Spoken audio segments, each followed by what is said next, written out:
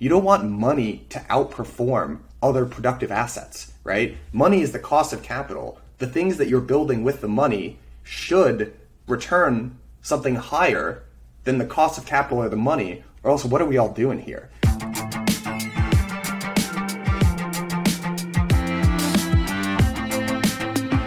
All right, everybody. Today we have a very special guest, my good friend and my co-founder of Blockworks, Mr. Michael Ippolito. What's going on, Mike? This episode is brought to you by Luca Tax and Exodus. Stay tuned for more info.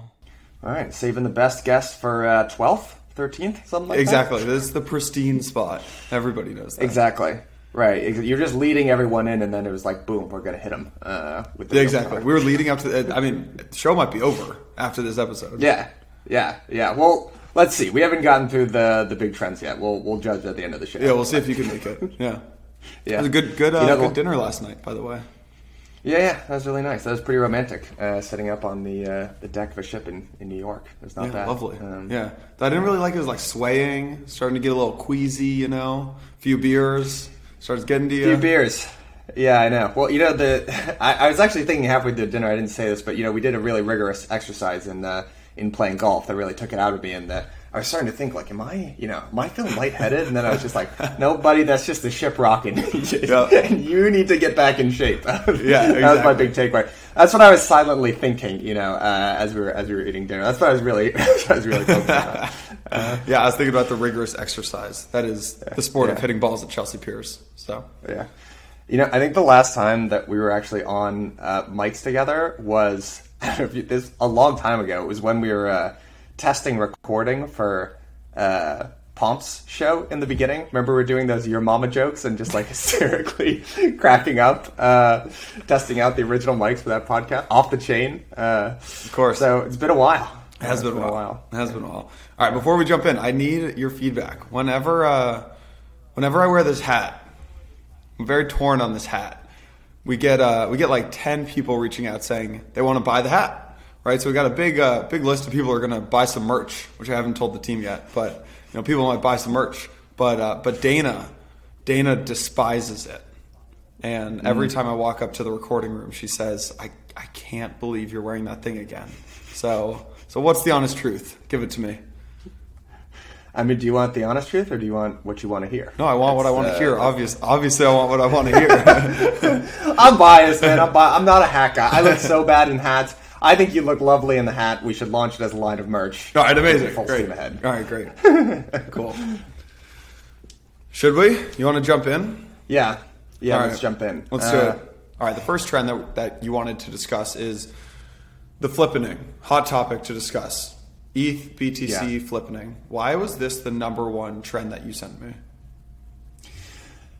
So, just recently, I think when you think about what is crypto? What is really exciting about crypto? It's an innovation in governance and coordination mechanisms. And there's this really inherent reflexivity to crypto assets where, because it's so difficult to gauge fundamentals on stuff like this, and I know that's changing, but for the most part, price becomes really, really important. And the chief assets that a lot of these protocols have is their community.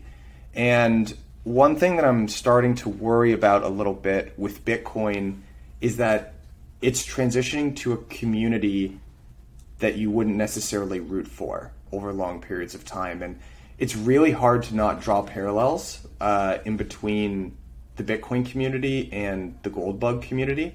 In fact, the ethos is like right to a T, basically the same. And I think, when you look at something like EIP 1159 and the Ethereum improvement proposal or whatever it is, there's you can get into the tokenomics of it. You can get into how it's going to be a more deflationary model. You can get into all this very technical stuff. But at the end of the day, I think it's just really impressive that this community came together to do this. And in my mind, what I'm the way that I'm sizing these two assets up against one another is what is the strength of the community. And on the one hand, you have Bitcoin, and the entire design principle of Bitcoin is that it's supposed to be, almost stagnant and solid, and you can count on it, and it's not going to change. And there's value to something like that. But, if it's me, I'm going to bet on the thing that can change and innovate, every time. So I think there's that really important community aspect to it. And then the other thing is Ethereum is just going against a much, much larger total addressable market than Bitcoin is. And if you draw this analogy, someone, I think it was Jameson Lopp a while ago, looked at the return of gold versus bonds versus stocks versus commodities versus whatever over long periods of time. Gold has underperformed everything. And, on Twitter, everyone's like, ha, ha, ha, see, gold sucks. But I'm looking at that and saying, that's exactly what should happen.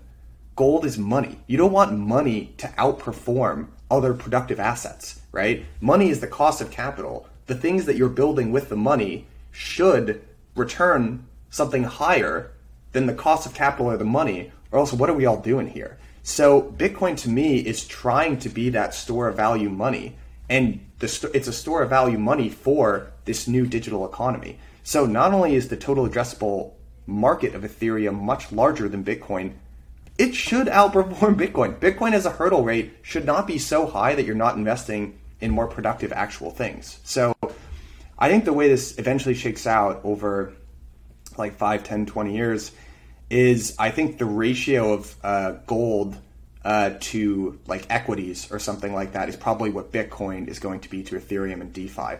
So if I had to guess, I think like the Ethereum DeFi ecosystem is going to be something on the order of like 20 to 50 times larger than Bitcoin. You trying to get murdered on Twitter here, Mike? I don't care, man. I don't care. Yeah, it just makes sense. It just makes sense when you think about it first principles. And if you're advocating for Bitcoin, you should really start to think about what are you really advocating for here? Because a store value bet is not a long-term bet, right? A store value bet is saying, hey, there is some temporary period of time where there's financial oppression and I'm not getting real yield. So instead of actually allocating to like productive things, I'm going to put it into this thing where I'm not losing money. That is not a permanent investment. Otherwise, society as a whole will cease to function. So, it's okay to be like, hey, there's this period of time where it doesn't look like, it's not looking great. There's a lot of currency debasement. I want to put my money where it feels safe, but I don't think over great periods of time it makes much sense. Yeah. All right, on the let's pull an Arjun here. Let's start making some predictions already. Bold call, 25 to what did you say, 30 or 25 to 50 times larger than Bitcoin. Do you think most of DeFi gets built on top of Ethereum, or are you looking at other projects as well? Like what interests you in this space? I'm not honestly sure that I have an edge to call anything there. I don't get it. Yeah, I think to me it could go either way. I think the paradigm that you'd look at is like the internet, and you would say, if you go back and look at the internet in its early days, what it said was we're going to democratize information. And it kind of did do that, but it didn't level the playing field. It actually, it kind of de-leveled the playing field actually in a lot of ways. And, you hear now Bitcoin or, crypto is going to democratize finance. And I don't think that's necessarily what's going to happen. It will give access to a lot of people that didn't have access to financial products, but I think there will probably be, gun to my head, a couple big winners. So is that all ETH? Is it ETH plus Solana? Is it ETH plus Solana plus this other thing? I don't know. I don't have an edge in calling that, but it feels right now, I guess if you put a gun to my head, I would say, vast majority of ETH or DeFi goes on ETH. You want to get into the second thing? Growth of staked ETH? Yeah. So what's the second prediction? Like in one line, what's the second trend or theme that's happening right now? So one thing that was really interesting to me that I didn't understand was when there was wrapped Bitcoin. Like I didn't understand fundamentally when I was looking at wrapped Bitcoin what that was, why someone would want to use it. And it got me digging around ETH and DeFi a little bit. And there's this fundamental, it's almost like economic actor, rational actor problem that's going on in ETH, because ETH is moving from a proof of work to proof of stake. And most of DeFi is built on top of ETH. And the yields that you can earn in DeFi are much higher than what you can earn staking your Ether and securing that network. So there's this weird problem, right, where it's like, hey, I could dedicate my Ether to this like pretty risky proposition, right, of securing the network, and I'll get paid back once we move to proof of stake, which is like at some point, hopefully in the future, and the yield is going to be much lower than if I just put it in these yield farms, essentially. And I don't know, in some ways it's more risky, in some ways it's actually kind of less. So basically, there have been a lot of solutions popping up. Like there's this great company called Lido. Again, shout out Crypto Cobain, who's one of the co-founders here. But basically what it allows you to do is it allows you to take that staked ETH and you get a deposit, right? So you essentially deposit your ETH in this protocol. You get this thing back that you can use as ETH, as like collateral, as a credit, and then you can go and take that and earn yield in DeFi as well. So what it allows you to do is it solves the problem of, okay, I'm actually securing the network, but also I get access to, I'm not like wasting, this isn't like some capital inefficient wasted asset that I'm just parking here. You kind of have the best of both worlds. And if you play that out to its logical conclusion, and if you say that a bunch of networks are going to move to proof of stake, which it looks like they are, and this problem is going to replicate itself many, many, many times, then what's going to happen is the staked ETH or staked whatever is actually the derivative is going to be much larger than the actual underlying. And again, if you look at markets and the growth of derivatives as an asset class compared to spot, the market size for derivatives, no one even knows how big it is at this point, but it's orders of magnitude larger than the spot market. So I think this will probably be a very popular first level derivative, essentially. And the prediction that I had was staked ETH is actually going to be bigger than ETH, but I think that will probably extend to a whole bunch of different other assets as well, as this problem kind of continues to get replicated. So that's interesting. So this kind of derivative using companies and products like Lido, the derivative of ETH will actually get larger than ETH. The people who are playing around with this right now, is it funds? Is it DeFi retail folks? Who are you talking to? Yeah, I think it's both. So Paradigm took like a huge stake in Lido. They did. I forget what their exact relationship was there, but one of the other things too that Lido solves, and I'm not just trying to pump Lido. By the way, I guess I have no interest in Lido. I don't use this product. I've just heard about it, and I think it's actually really interesting. Is it solves the problem too of if you were to stake directly with the ETH network, you have to do it in multiples of 32. Why 32? I have no freaking idea. It doesn't make any sense. A lot of the like human design elements of ETH, honestly, don't make a lot of sense. But with Lido, you can kind of stake smaller increments as well. So, I don't know. Oh, so you don't have to stake 32, is what you're saying? Correct. Yeah. So I think it's kind of both. And who they're ultimately sort of competing with, I guess, is kind of the exchanges. Like I'm sure you saw probably at Kraken. It's really easy to stake. They have the staking as a service thing. There are companies like Staked, which allow you to do this. They're staking as a service infrastructure plays.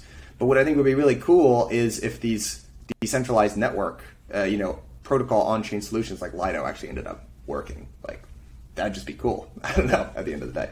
Yeah. Yeah. I mean, do you think it kind of feels like the first 10 years of this stuff was store of value, right? Bitcoin, store of value. It kind of feels like the next 10 years are recreating the financial markets. Yeah.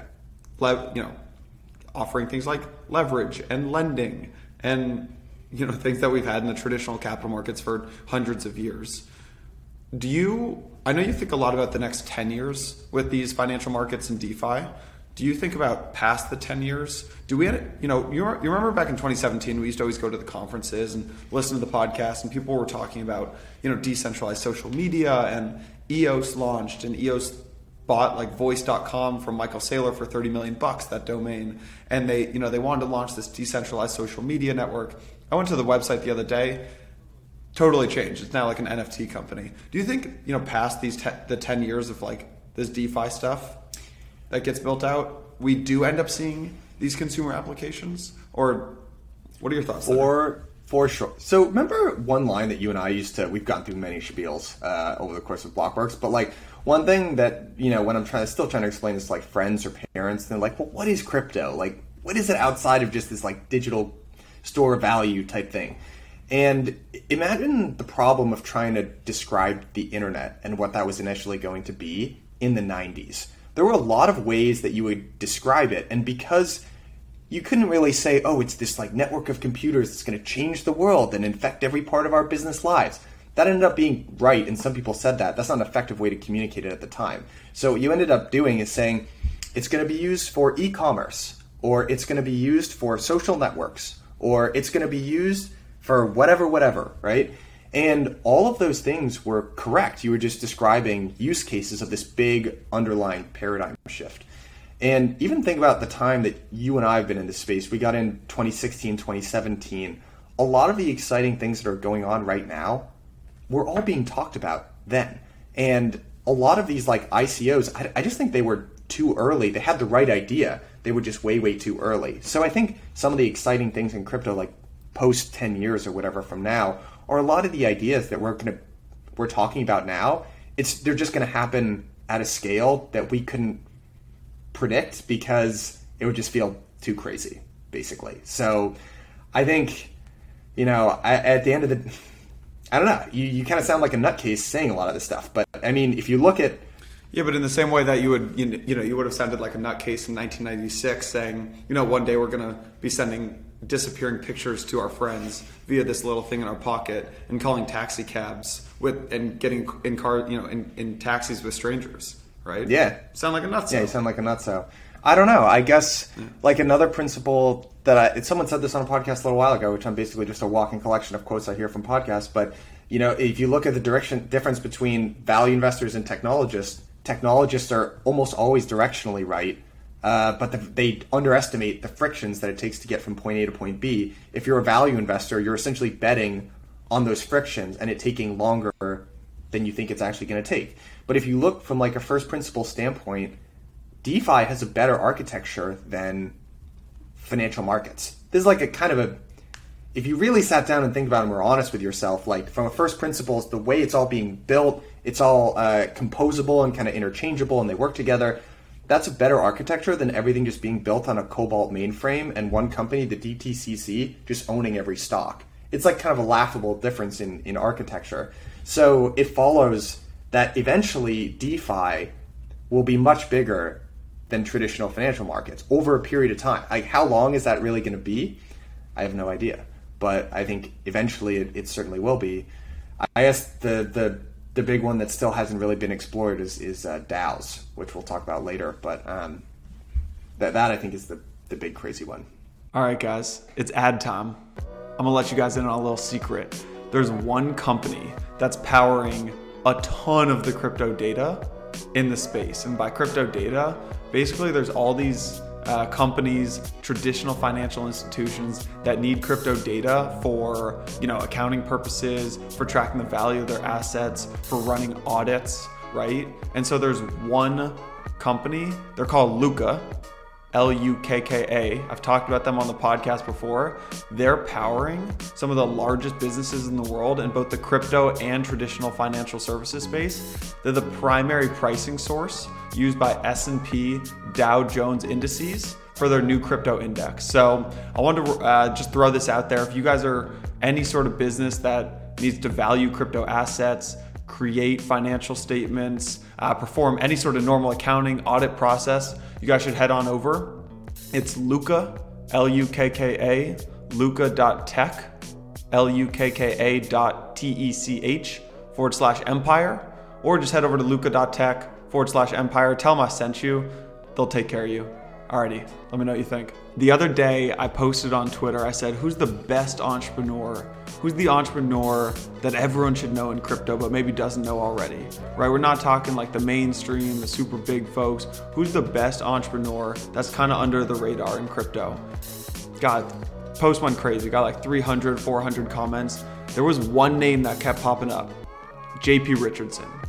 JP Richardson at Exodus. So I thought, man, that's crazy. Exodus is one of our sponsors. Let me call him out, right? So JP Richardson, CEO of Exodus, done an amazing job building one of crypto's most loved apps. And there's a number of reasons. They got a mobile app, they got a desktop app. You can instantly exchange over 100 different currencies. They've got interactive charts.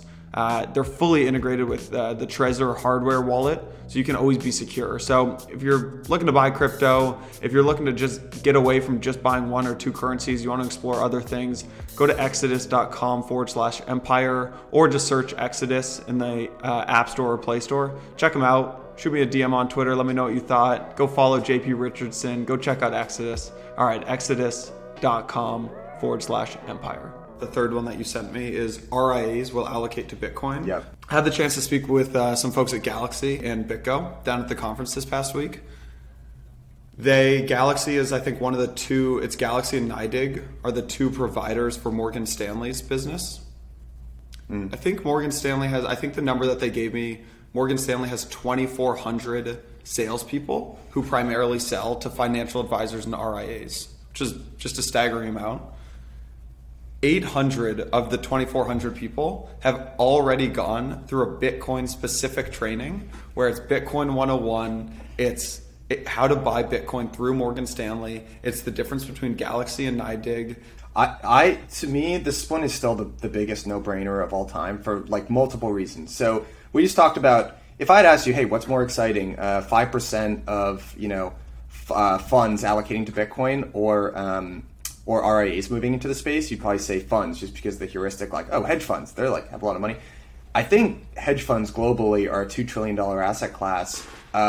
Just in the United States, $4 trillion of wealth is controlled by RIAs. So you're talking about actually a sizable pool of capital. They are natural buyers of this stuff because at the end of the day, most RIAs, like the majority of what you're doing is you're financial planning for either wealthy individuals or not so wealthy individuals. And guess what? When your retail clients start telling you, why do I not have Bitcoin? Guess what? You are going to move to find a way to allocate Bitcoin. I think the other thing that's so bullish about RIAs is one of the big things that's precluding RIAs from allocating is just a technical thing, which is they have all these, they have no way to get paid for recommending that their clients allocate to Bitcoin because usually the way that RIAs take their fee is a percentage of what they're managing on behalf of their clients, right? And the way they do that is they plug into brokerages like TD Ameritrade or Charles Schwab or whatever, and they're like, okay, this is how much I'm managing on behalf of my clients. Here's my fee. It's all automated. Boom, boom. If you're like, hey, you should allocate some money to Bitcoin, then they have to take that money, move it onto Coinbase, buy it there. It doesn't work with their system. So the reason I'm so bullish on the RIA space overall is because once that gets fixed, and it will get fixed because it's a technical problem, or there's an ETF which would fix it basically overnight, there's going to be a ton of money that moves into this space. So that one is still huge, and I think on track. All right, let's jump to number 4. DAOs will emerge as the end of 2021 bull run narrative. All the narratives were correct in the internet. They were just too early. All right. Break down the DAO thesis for me, Mike. Okay. So it's exactly what we were just saying before. All of the early narratives of the internet, many of them were actually correct. They were just too early. So if you look at that thesis, then a lot of what is being successful right now in crypto, arguably DeFi and NFTs, you can argue if NFTs are really successful right now, these were all old ideas and it's just taken a little while to get implemented. DAOs are particularly interesting because they arguably have the biggest total addressable market in all of crypto. DAOs are decentralized autonomous organizations. So they're basically complex if-then statements or smart contracts that kind of perform the function of companies. And you could look at the function of some companies as being so simple that it's kind of like, do you really need any human performing that task? And as you move to a more and more digitally native environment, you're going to start saying, actually, I'm not really sure we need a human involved in this process at all. And the reason why I think that they're going to be the hottest thing at the end of this particular bull run is because in bull runs, the assets that do the best are the ones that have not the worst fundamentals, but like are the furthest ones in the future, like the biggest swings, right? Like everyone starts getting really, really excited about like what's that next thing going to be.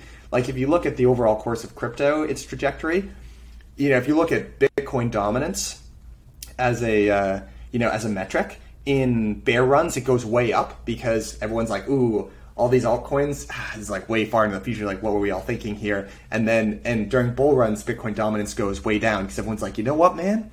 This is the future, and this stuff is coming around the corner tomorrow, and I'm going all in. So usually it's the assets that do really well in the bull runs that are actually furthest out. So because DAOs, when everyone understands them, they'll understand how big of an addressable market they are. but how technically difficult they are and how far off they'll be, they are going to be the ones that end up doing super well. And I think it'll be the narrative at this eventual blow off top that ends up like catching the most steam, basically.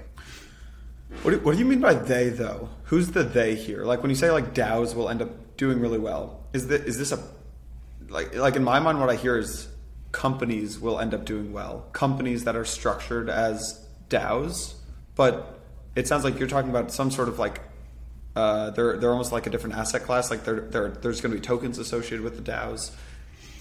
What do you mean? Yeah, I think it's tokens associated with DAOs. Like it's probably like governance tokens, right? And it's the tokens that are associated in the governance, because my understanding of how DAOs would theoretically be structured is that there are these smart contracts, but you still, changes need to get made. And how do you make the changes? There are, people will have ownership in the tokens, and you can vote on things and make changes and stuff like that.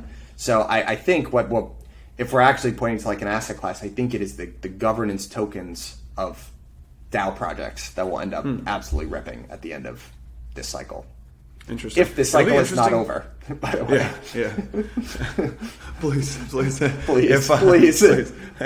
If that really does happen, another kind of secondary impact that will be good to watch for is the projects and tools and products that are built out around DAOs. Like when I hear governance tokens, and I hear a lot of people needing, either working at or for, or I don't even know the right term to describe it, DAOs, what you're going to need is a way to actually use these governance tokens to vote, right? Like I don't know, I'm less technical than an engineer. Therefore, I don't know where to plug in with these DAOs. So it'd be really nice if someone like Blockfolio, something that I use, could just turn on a way. So they say, oh my God, you own 1,000 of these DAOs. There's a big vote coming up. You can vote through Blockfolio. But maybe it's through the existing products, or maybe it's through brand new products that support it. But for entrepreneurs listening, like that could be an interesting opportunity.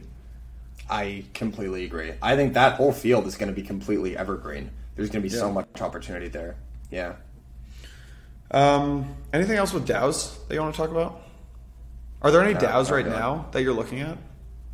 No, not really. I just think this one feels like just a gut sense for me. That's how these big cycles tend to finish off. Like if you're going back and looking at bull markets in crypto, they I think to a T end with a big blow off top. So that's kind of good evidence, hopefully, that we're not currently in a bear market. This would be a really weak blow off top. And despite how crazy Miami looked, I don't think the euphoria index, personally in the industry is high enough yet for that to be the case. And if you looked at the best performing assets in the last insane blow off top, it was the ones that kind of had the least good fundamentals that were associated with them, or had like the farthest off kind of craziest ideas. And that's why I think, and not that those projects were wrong. I'm not picking on any projects. I'm just saying the ones that almost were like so far ahead of their skis and raising on such a big idea. And I think, to me, the category that makes the most sense for that right now is just DAOs. You want to jump into the fourth? I guess this is the fifth prediction now, or the fifth trend that's going on. You messaged me, alts will cease trading, just like, quote, high beta Bitcoin. It used to be that Bitcoin was the only way you could buy alts. And you sent me a pretty long note here. So why is this one of the 7 biggest trends right now? What is it and why is it? So I'll tell you the framework that I used to have for it, and now the framework that I'm kind of starting to develop. So the framework that I used to have is basically like a risk curve. This still like kind of works. So if you look at the risk curve in traditional markets, it kind of starts off like treasury securities, or honestly like gold at the very base, and then everything else like kind of trades up from there, right? So you get kind of, like investment grade debt, and then like high yield debt, and then like value stocks, and then like risky tech stocks, and then like it kind of goes up and up and up. And every layer out along the risk curve, it just investors require another layer of risk, basically, that they're taking, so they demand higher returns. And I think that for a long period of time, crypto is such a small asset class that you could basically just look at crypto or Bitcoin, and then everything else. There was like ETH, which was the next step up, and then there was kind of everything else grouped in one bucket, which was just like that's crazy. And if Bitcoin's going up, the reason I kind of call it high beta Bitcoin is because if ETH or Bitcoin goes up 10%, then these things are going up 100%. And if Bitcoin goes down 10%, it's kind of the same thing. But the reason I think that might be changing, and why I think it would be interesting if that would be changing, is because if you look at the trading pattern between Bitcoin and ETH recently, that hasn't actually been how it's been functioning. It's been kind of bucking that trend. And a lot of really smart people that I pay attention to and follow are watching this ETH to BTC ratio, and it's been creeping up, even as Bitcoin, which has been falling, which is really interesting. And I think the other thing as well, that was like a little bit of a light bulb moment for me, is the explicit stated purpose of many of the funds and very sophisticated investors in this space is to outperform Bitcoin.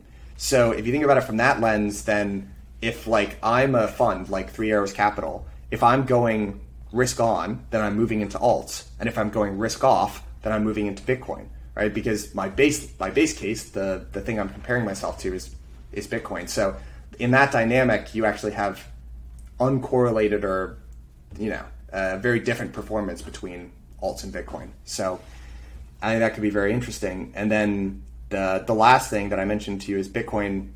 The reason why the ETH, the flippening is so interesting is because it used to be that if you wanted to buy alts, you had to buy Bitcoin first. And that made Bitcoin like a really important store of liquidity. Like a big function of Bitcoin was that it's this liquid trading pair between all of the other alts, and it's this pathway. If you want to move into the crypto ecosystem, you got to go through Bitcoin to go to these other things.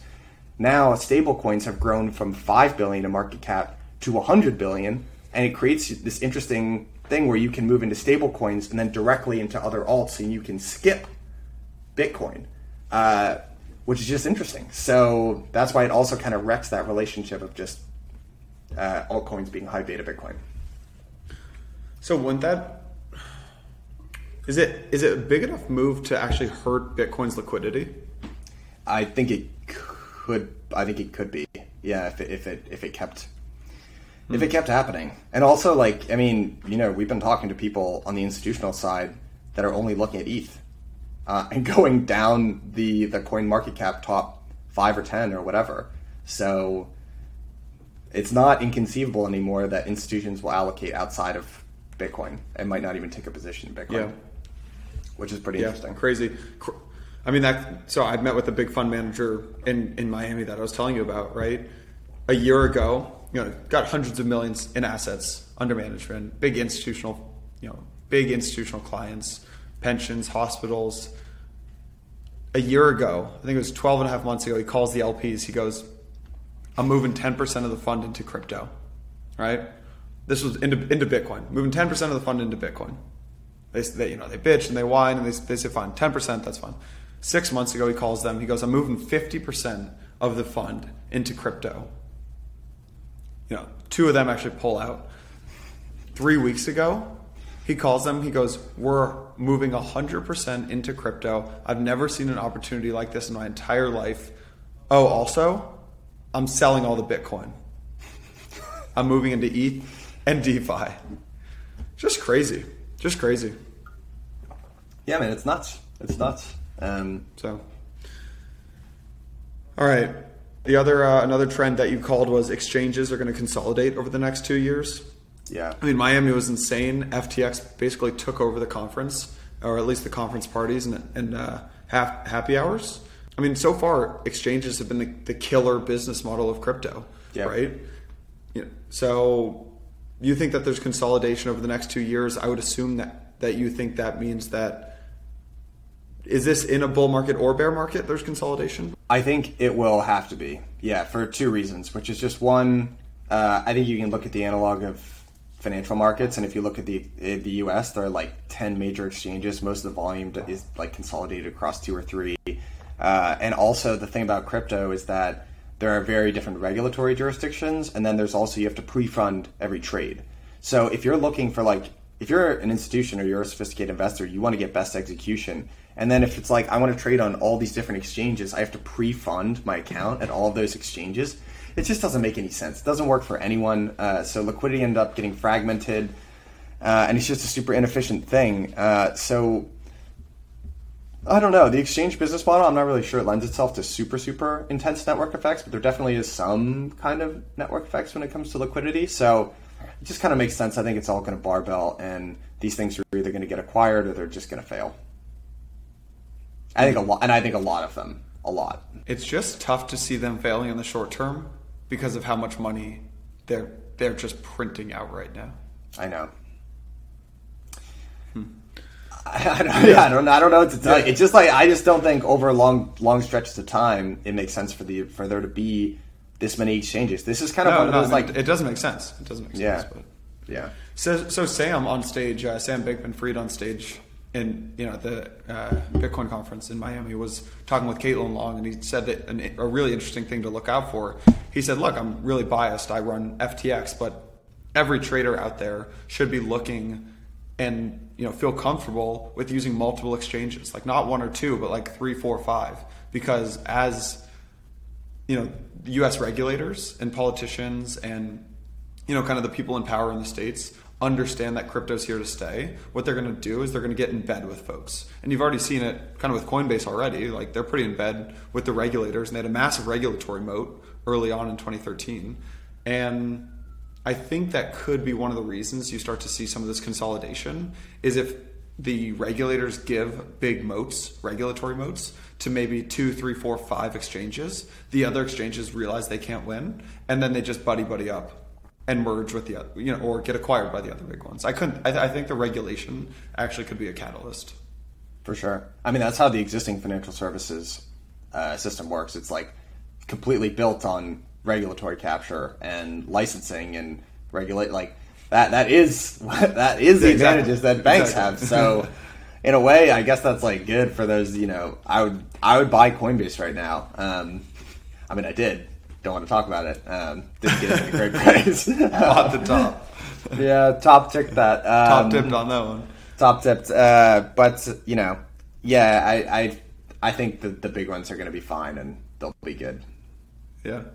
All right. The next big trend. Is this our last trend? 7th trend? Yeah. Collateralized lending will become the next hot thing.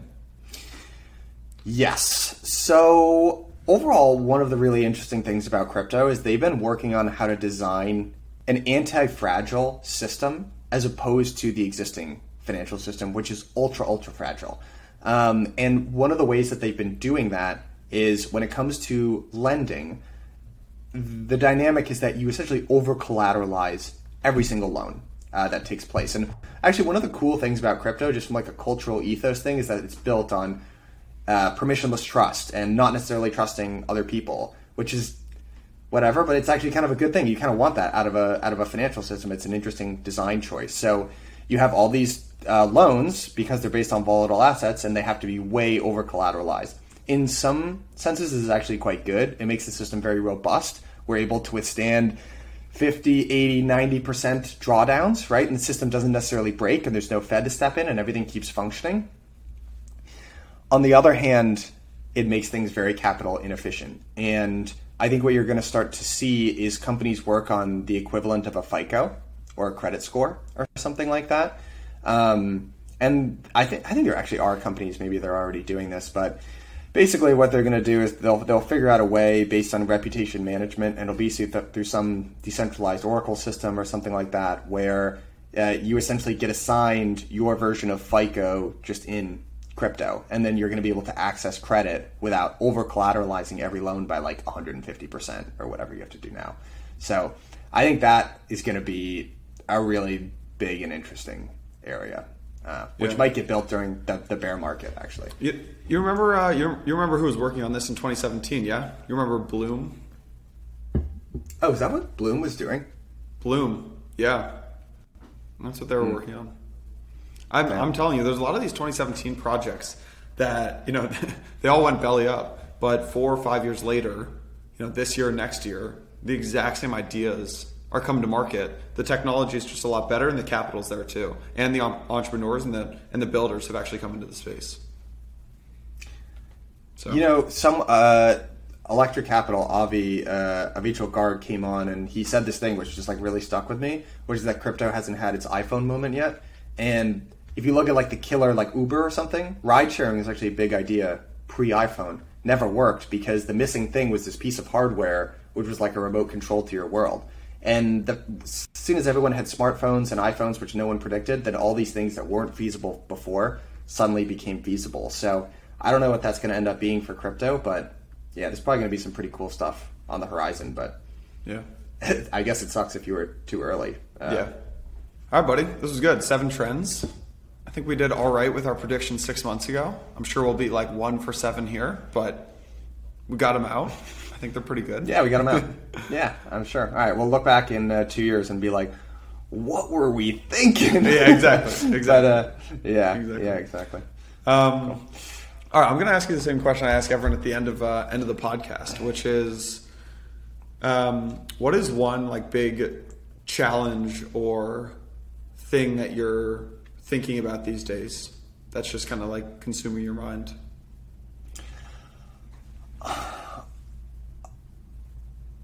I think the big thing that I worry about is like we talk about this all the time. I am a student of like, I think the fourth turning is a thing. I do look at these like transitional periods in human history, and like if you look at Ray Dalio's like big debt crises and stuff like that, it seems like we're going through this big transition phase right now. And I think what I hope is that it all ends up being okay. We figure out a way to like restructure things and like get past this in like an equitable kind of way. And I think crypto ends up playing a big role in that. And what I hope doesn't end up happening is some sort of like war or something like that. Not to get all dark and weird on you here, but like I think that I spent a lot of time. I spent a lot of time thinking about that.